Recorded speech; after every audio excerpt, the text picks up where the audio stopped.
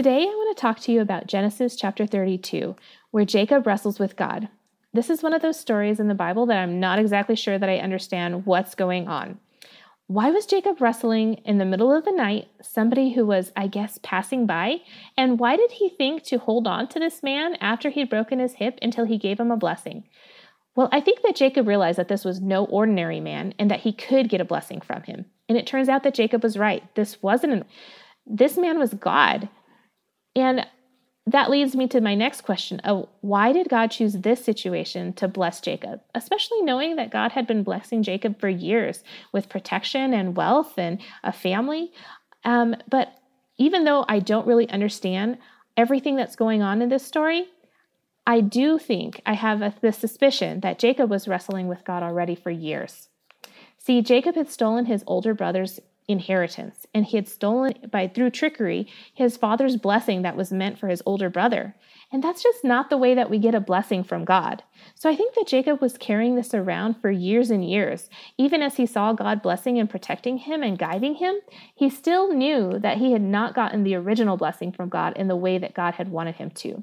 So I think he was a little bit worried that since he didn't deserve the blessing that God had given him, that at some point, maybe God was just going to pull the rug out from under him and he was going to deal with the consequences that he actually deserved.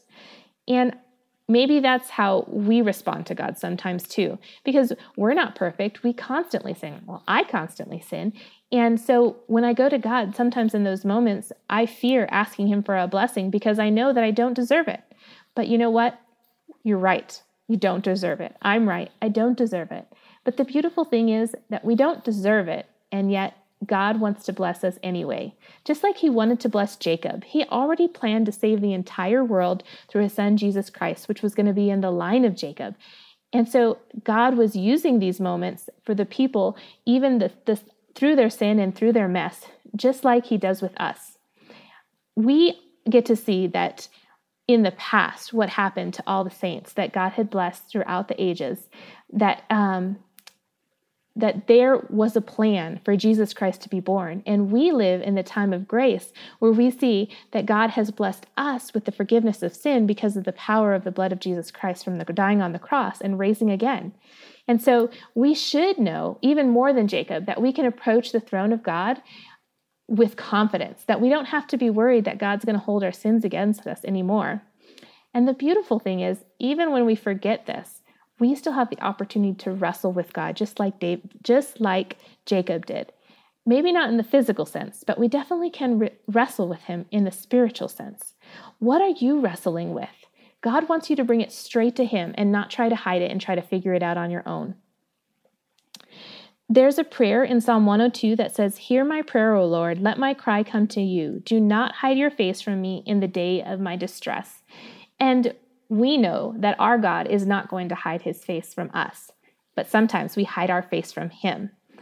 In Psalm 107, there's a lot of examples of people who had walked away from the Lord and they were paying the consequences of their sin. But it says, "Then they cried to the Lord in their trouble and he delivered them from their distress." And the way that he did it was, it says, "For he satisfies the longing soul, and the hungry soul he fills with good things." And later, he brought them out of darkness and the shadow of death and burst their bonds apart. And again, he sent out his word and he healed them and delivered them from their destruction. God hears our cry.